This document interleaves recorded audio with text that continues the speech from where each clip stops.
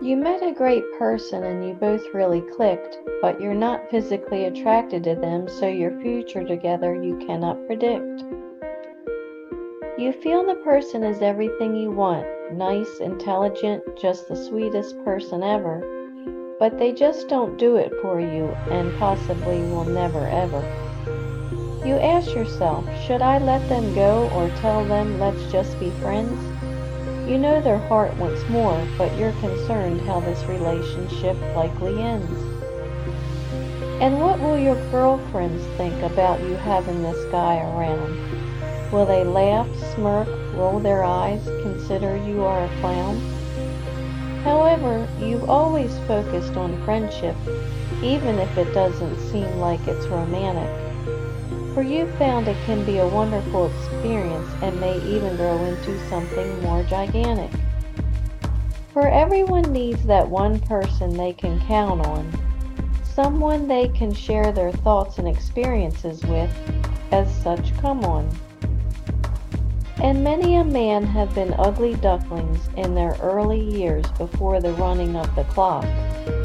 But as they become older, they turned into beautiful swans, which the literature refers to as the cob of the flock. So you remember, as Apostle Paul said, love is patient, love is kind, knowing that love takes time. And when you find someone that is of great mind, you hold on to them in the meantime. Because you never know when your attraction for them may blossom, and you will have obtained a prize indeed, for the strength they give you is simply awesome. And what about those girlfriends who don't support your choice?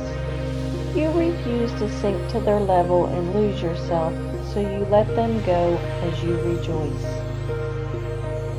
For the choice of friendship is yours and yours alone, and anyone supportive of you knows that basing friendship solely on looks is simply overblown.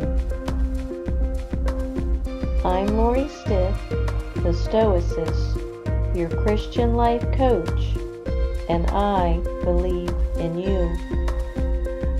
If you like what you mentally now see, join my website to learn and think like me at stoicmatchmaker.com.